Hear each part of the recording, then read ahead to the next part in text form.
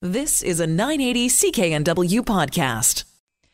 Have you got adult children living at home? Have you amassed a fortune and you're going to leave it to your children? Leave it to me. Never mind them. Good evening. I'm Maureen McGrath, and this is the Sunday Night Health Show, a show all about health. It's been said, your health is your wealth. The benefits of great health cannot be overstated.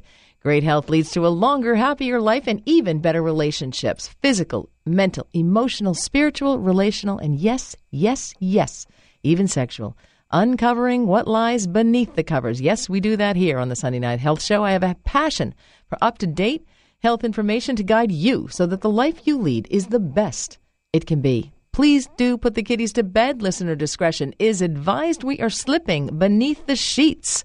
On this program, my aim is to provide you with evidence-based information so that you can live the best life possible and that you also know that there are options for treatment for whatever ails you.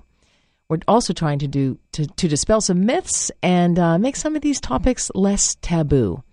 Please do, however, consult with your medical doctor or healthcare provider about anything you might hear on the program.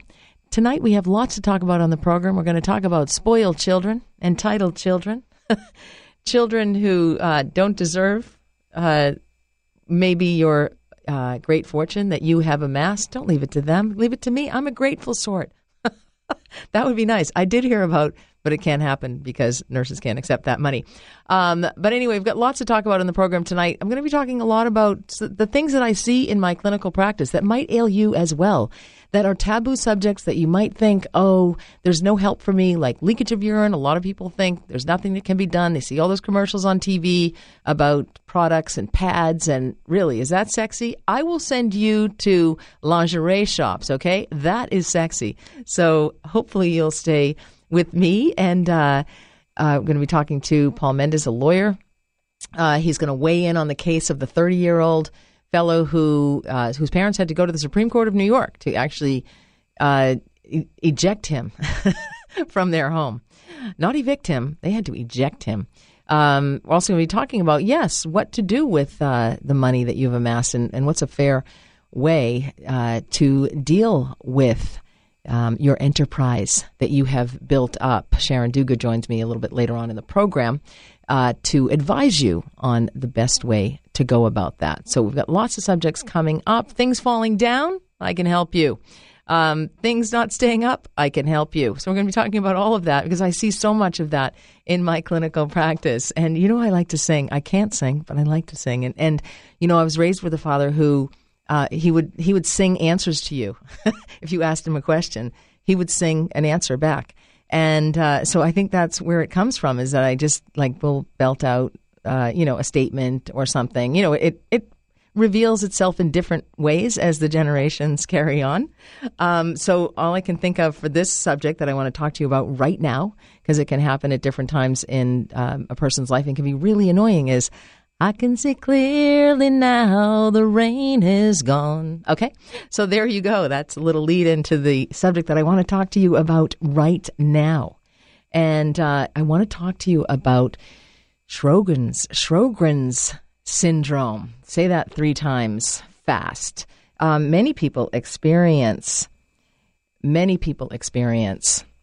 dry eyes in their lifetime. And this is also something that can happen during the menopause and the perimenopausal time because it's related to hormones. And I see a lot of patients with hormonal issues in my clinical practice, and they don't realize, because nobody ever mentions the E word, estrogen, which is the hormone regulator of every organ in your body. So dry eyes can really bother people. It can affect your vision. The other reason I wanted to bring up a little vision subject on the show was because sometimes we look at people before we decide to live the rest of our lives with them. We look at them through rose-colored glasses, or we don't see clearly. We don't see exactly what we should be seeing, perhaps, and then we see it later, and then we're like, there were red flags. Why didn't I see that before? So having a little fun with this. But this is a serious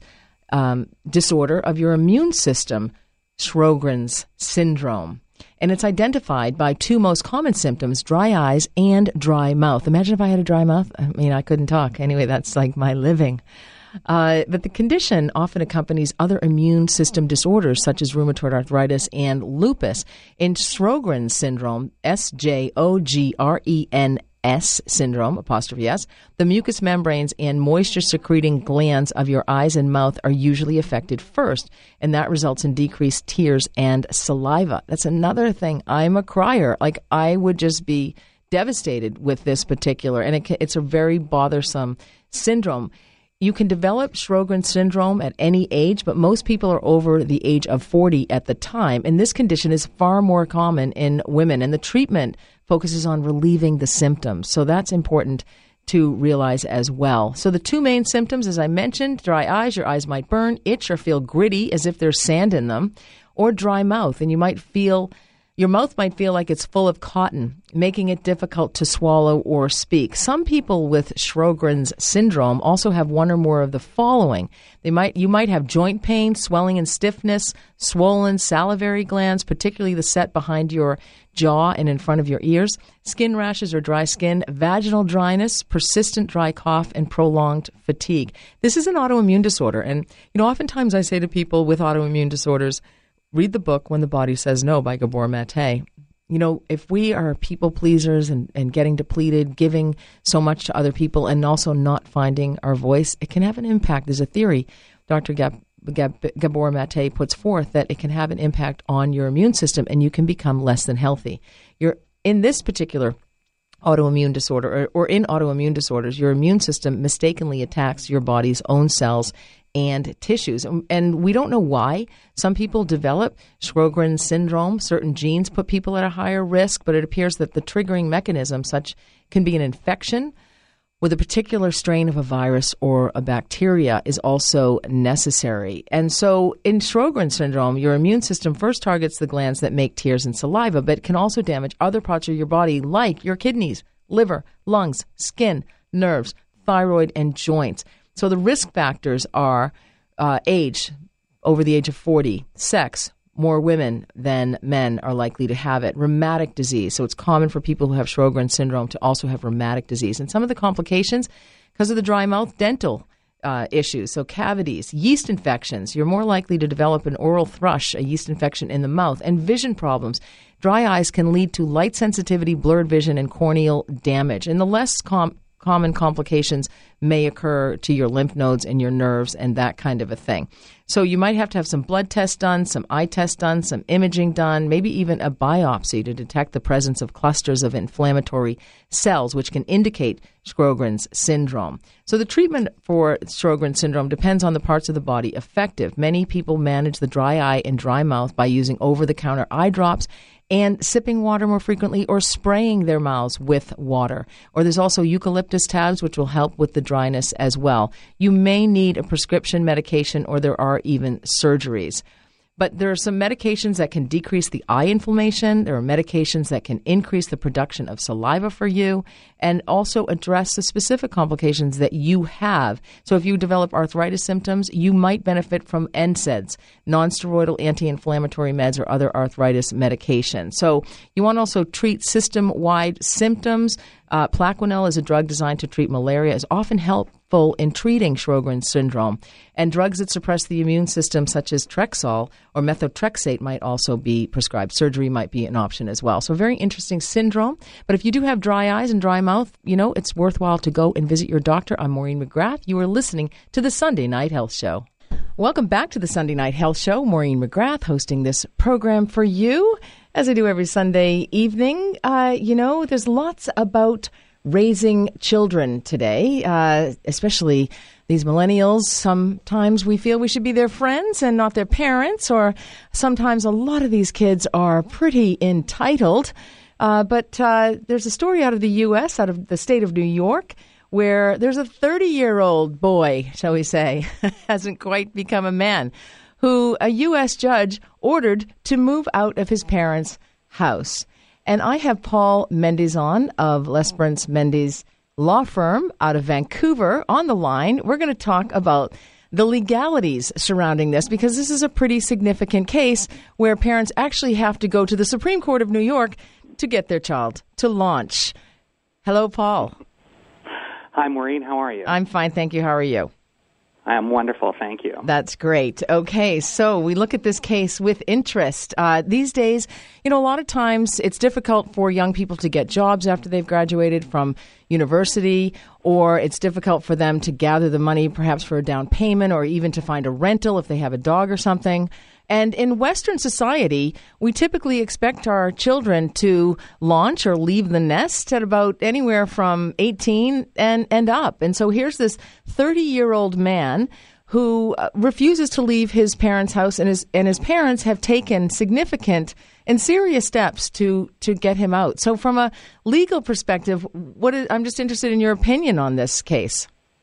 Well, it's a very interesting case. I haven't come across something like this in Canadian courts before, but I wouldn't be surprised if some parents have thought about it. A lot of people are probably familiar with things like the age of majority and age of consent. In Canada, a person is actually considered their own person and essentially emancipated from their parents. In most jurisdictions, I think it's 16 years of age.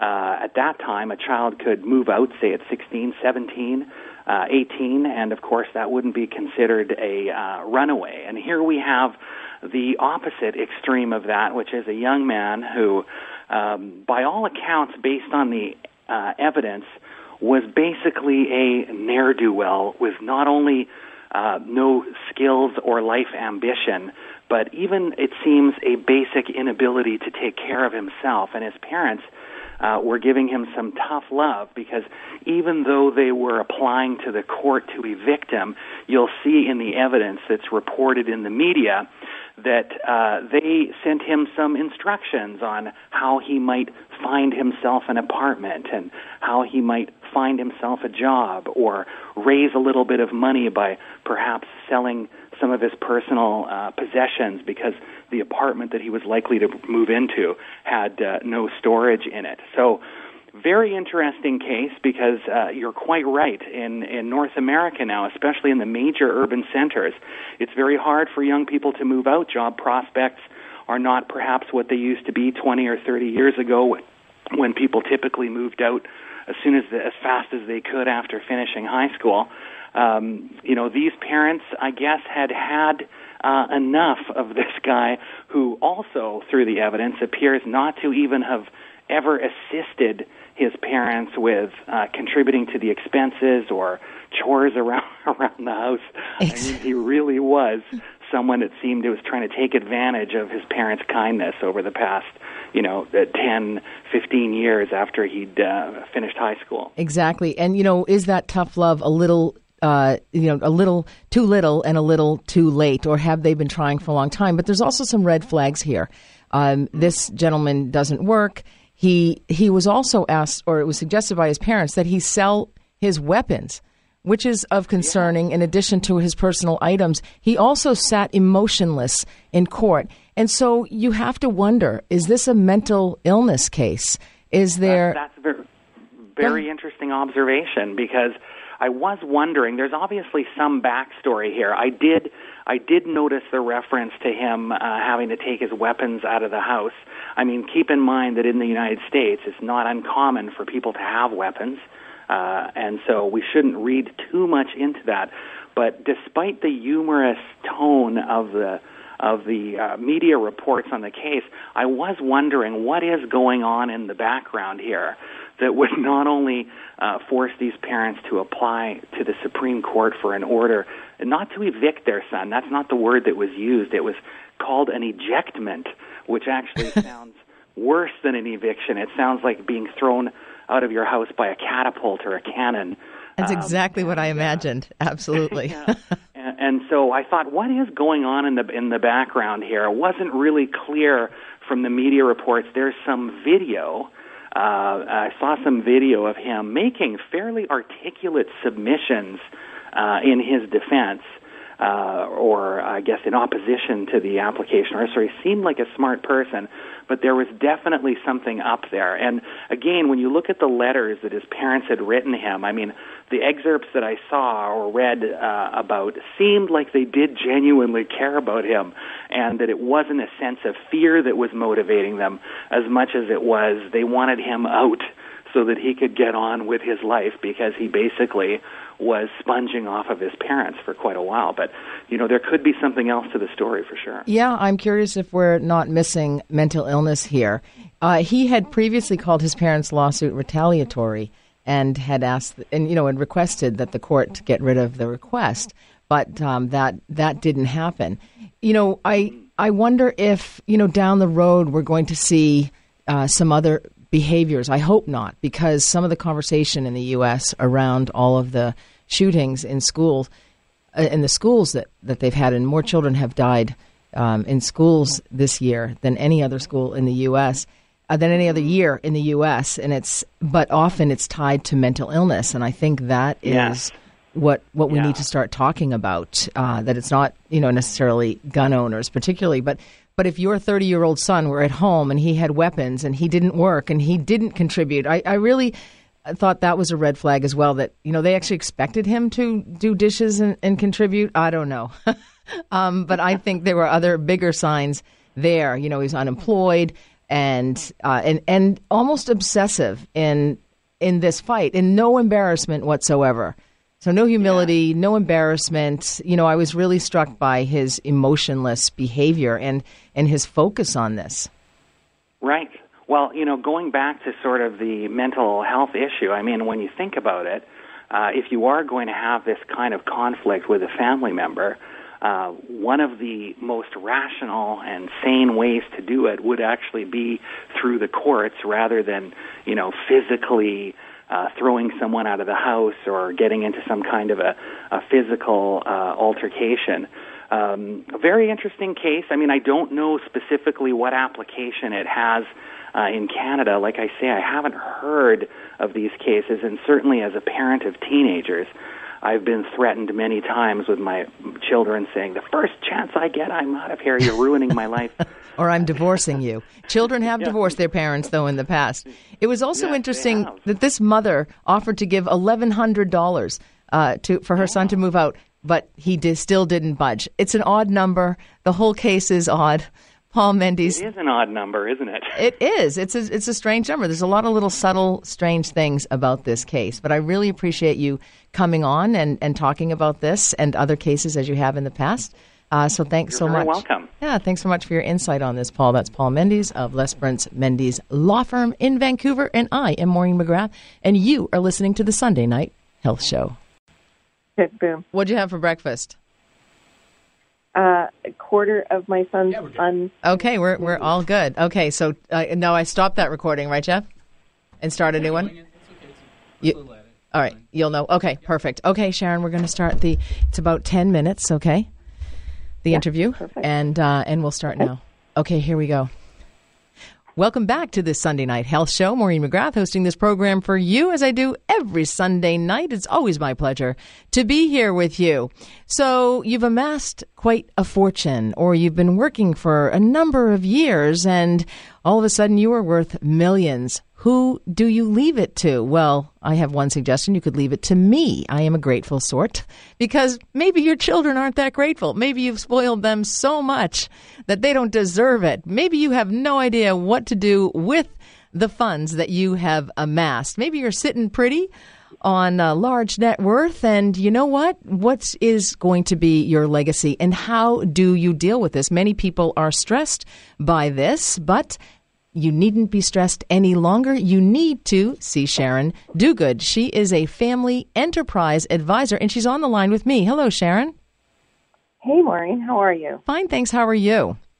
Doing great today. Thank you. Okay, so I don't fit any of the descriptions that I just said, so I've not amassed this massive fortune. I have nothing to worry about here, okay? In fact, I'm probably going to owe money after I go, a large amount. Advisors for that too. We can help you avoid that if you want to. So okay, fantastic. That means I have to focus on something other than sex, finances, which is the number one issue for people in relationships. So you actually advise people of a certain level of income or a certain wealth that they perhaps have amassed over the time period where they have built a business, or they have been working, or they have been saving all of their money, but they may have a family business.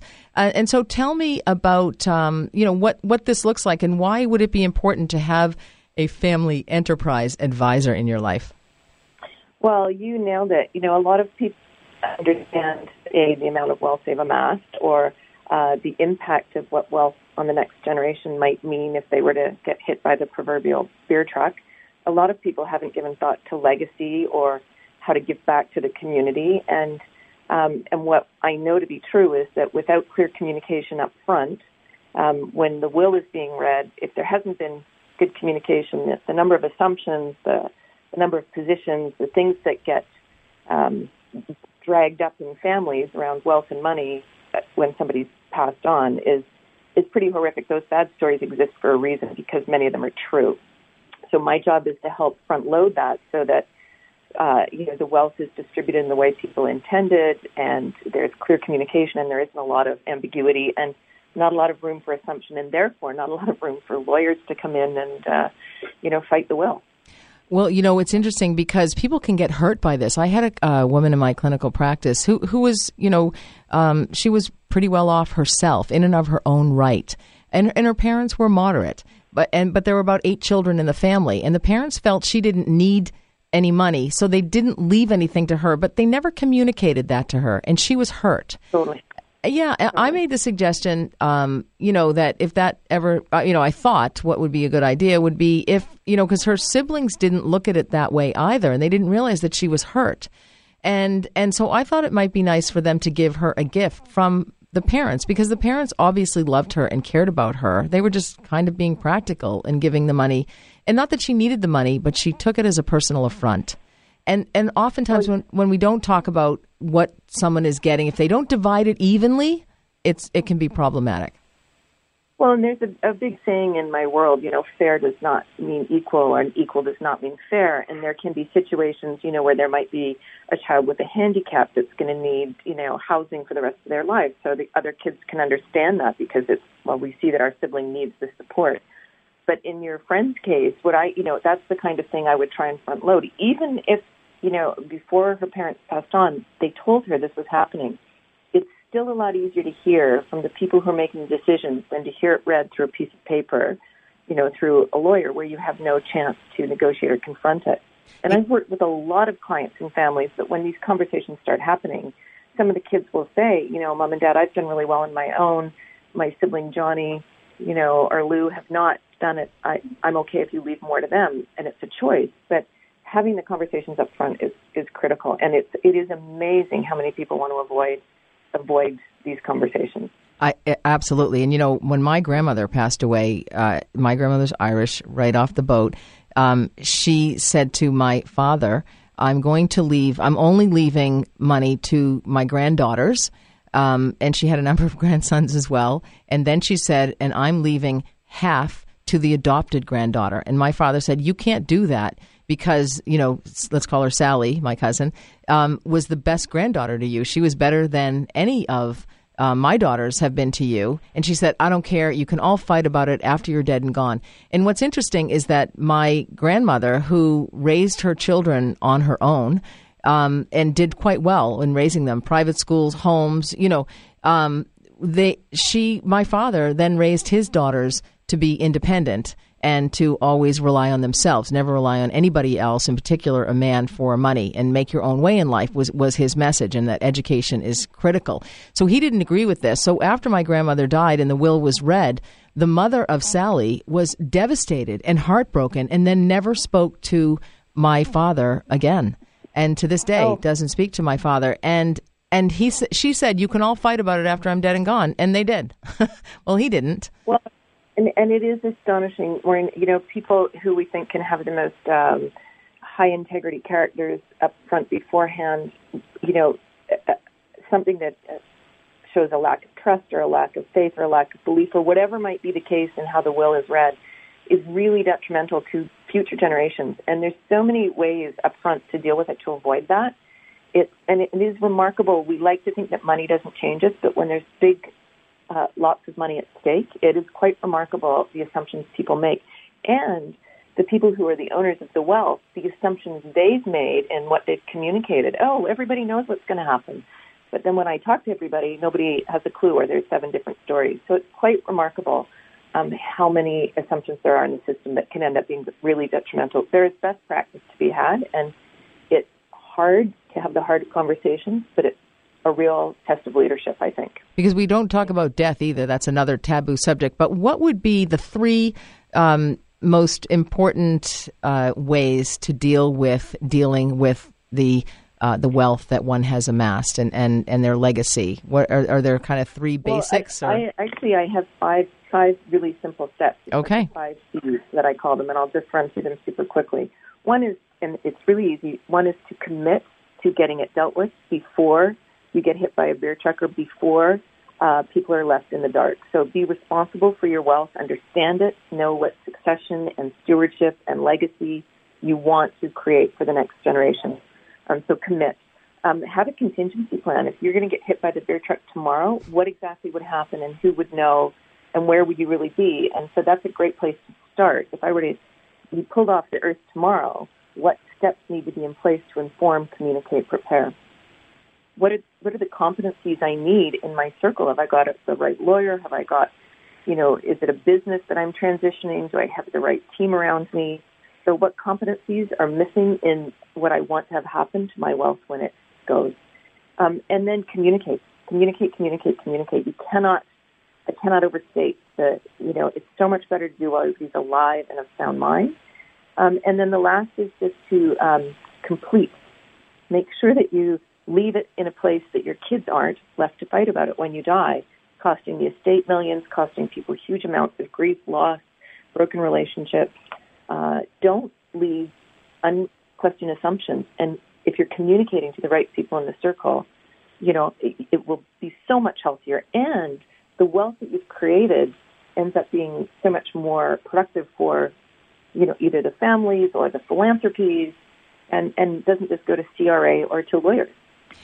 And this, I imagine, takes some time. So you really want to delay that getting hit by the beer truck. So it takes some time to go through this. When people ask me about this, I say, when should we start? And I say yesterday. Yeah. You can never be prepared enough for this and talk about this enough, because situations change, circumstances changed.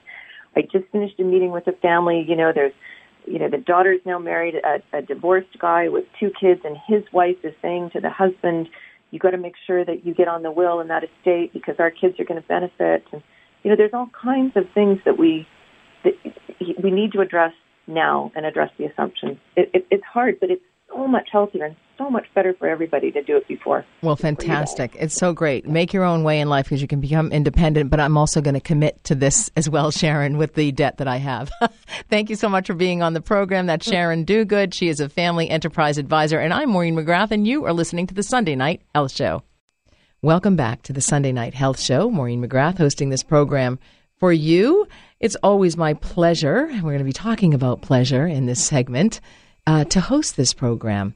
I have so many women who present in my clinical practice with low sexual desire, low libido. They've closed up shop. They just don't feel like having sex. They're okay with it. They're not even bothered by this. But there are some people, some women who are bothered by this. And certainly the partners of those women are bothered by the low sexual desire of their partner. And in fact, I had a couple in my clinical practice, literally like 25, 28 years, no sex or less than satisfying sex. And the wife, who was, just really disturbed by all of this, not in a way that she wanted to have sex. She just had every excuse in the book. Does that sound familiar, guys? To delay having sex with her partner. So that's one thing, and I see that quite a bit. That's not uncommon.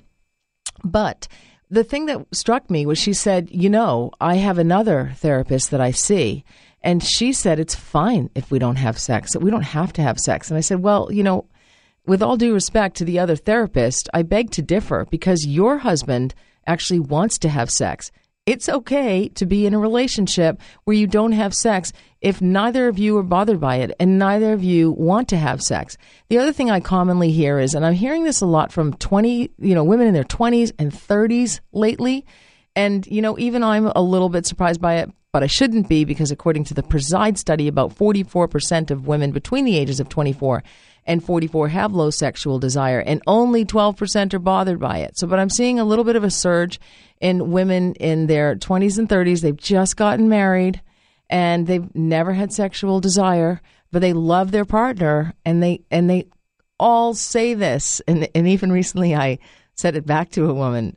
She said, but my partner is so patient about it. He is really patient. And I had to say, they're not that patient, and that's the truth, because women are under some sort of a denial drug, they are under the spell of this denial drug that says, it's okay, I don't want to have sex with my husband, and he's so patient about it, until they find out that he's having an extramarital affair, because they will seek it elsewhere. That's very common. Okay, not 100%, but most of them will.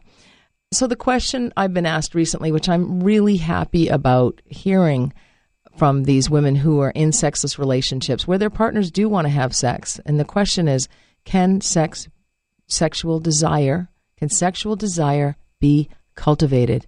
The answer to that is absolutely. In fact, it always has to be cultivated, whether you are in a sexual relationship or not. This is something you need to stay on top of. Everybody has a different sexual appetite. There's no single standard of sexual desire, and it differs not only from person to person, but in the same person over a person's lifespan and depending on who they are with. So they may have sexual desire with one person, but not sexual desire with somebody else. Many people marry somebody because they can take care of them, because they can balance a checkbook, because they're from the right family, because they thought that, this would be a better one than the guy with the tattoos that they were actually sexually attracted to. And I often say to people, it's important that you were sexually attracted. Some women will say, I didn't know how important sex was going to be in my marriage. I thought it was all about the other things, and that I just wasn't going to have sex with this guy because I was never attracted to him in the first place. So this desire discrepancy, extremely common in couples, heterosexual couples and same-sex couples as well. There's a number of reasons for desire discrepancy, and men can have low sexual desire as well. They can be psychological, they can be interpersonal, they can be related to medication, they can be medical issues. It becomes a diagnosable condition only when it diminishes the quality of one's life and creates distress or that bother, or disparity arises in the sex drives of partners, and that will tend to evolve into a matter of unresolved contention in the relationship. People start fighting, and I hear this as well. So, it's not, it's not worth it really to be fighting about this when there's so many things that can be done. And, oftentimes I say to women, just do it. Just do it. Take a page out of Nike's book and just do it. And if you enjoy it, and typically women do, and we call this responsive desire, then, problems are on the way to being solved. They're not necessarily solved. Of course, you want to resolve all of your conflict in the relationship or the things that are really contributing to the disparity in your sexual desire. But the other thing is you got to take a look at yourself in the mirror, in the proverbial mirror. Do you feel good about yourself? How's your body image? Have you got a little bit of extra weight on you? Is your stomach a little bit big and you don't want your partner to touch that? Do you feel like you're unhealthy or absolutely exhausted? Do you feel happy with yourself? Do you feel like you have peace of mind? Are you comfortable with yourself? Do you dress in sweats or do you dress in a dress and pumps whenever you possibly can? How about all under? Do you feel good all under? Do you wear beautiful lingerie every day, whether or not you're going to be engaging in intimate acts during that time of the day? You know what? That actually is so beneficial, and it exudes sexiness. It exudes sex appeal. And I had a gentleman who emailed me he was in a sexless marriage, of course, but he said that his wife had worked at the beginning of their marriage for 10 years. His wife had worked at Victoria's Secret, and she got big, deep discounts on some of the beautiful lingerie. And he said their sex life was never better. You got to feel it. You got to own it. You got to live it. You got to love it. And you've got to enjoy it. And you've got to know what feels good for you, ladies. So it's important that you touch yourself, that you self-explore, that you take time with yourself. You experiment with your partner. You communicate with your partner. You explore with your partner. Everybody has secret desires. Everybody has secret fantasies that they would love to act out. But sometimes we're embarrassed in front of the person that we are the closest with. Perhaps the father of our children, perhaps your husband. You know what? Sex can become boring for women, especially for women who have been in a long-term relationship. And there's nothing worse than boring sex. But you've got to bring it back to you. Sex is for you, ladies. That's the most important thing. It'll make you feel good. It'll help you to manage your stress. It'll help you to sleep better. It'll help with your mood. It'll help with your approach to life. And it will definitely help in your relationship. I'm Maureen McGrath, and the answer is yes, sexual desire can be cultivated. You've been listening to a 980 CKNW podcast. Listen live at cknw.com, the Radio Player Canada app, tune in, Amazon Alexa, HD Radio at 101.1 FM HD2, and on the AM dial, 980 CKNW.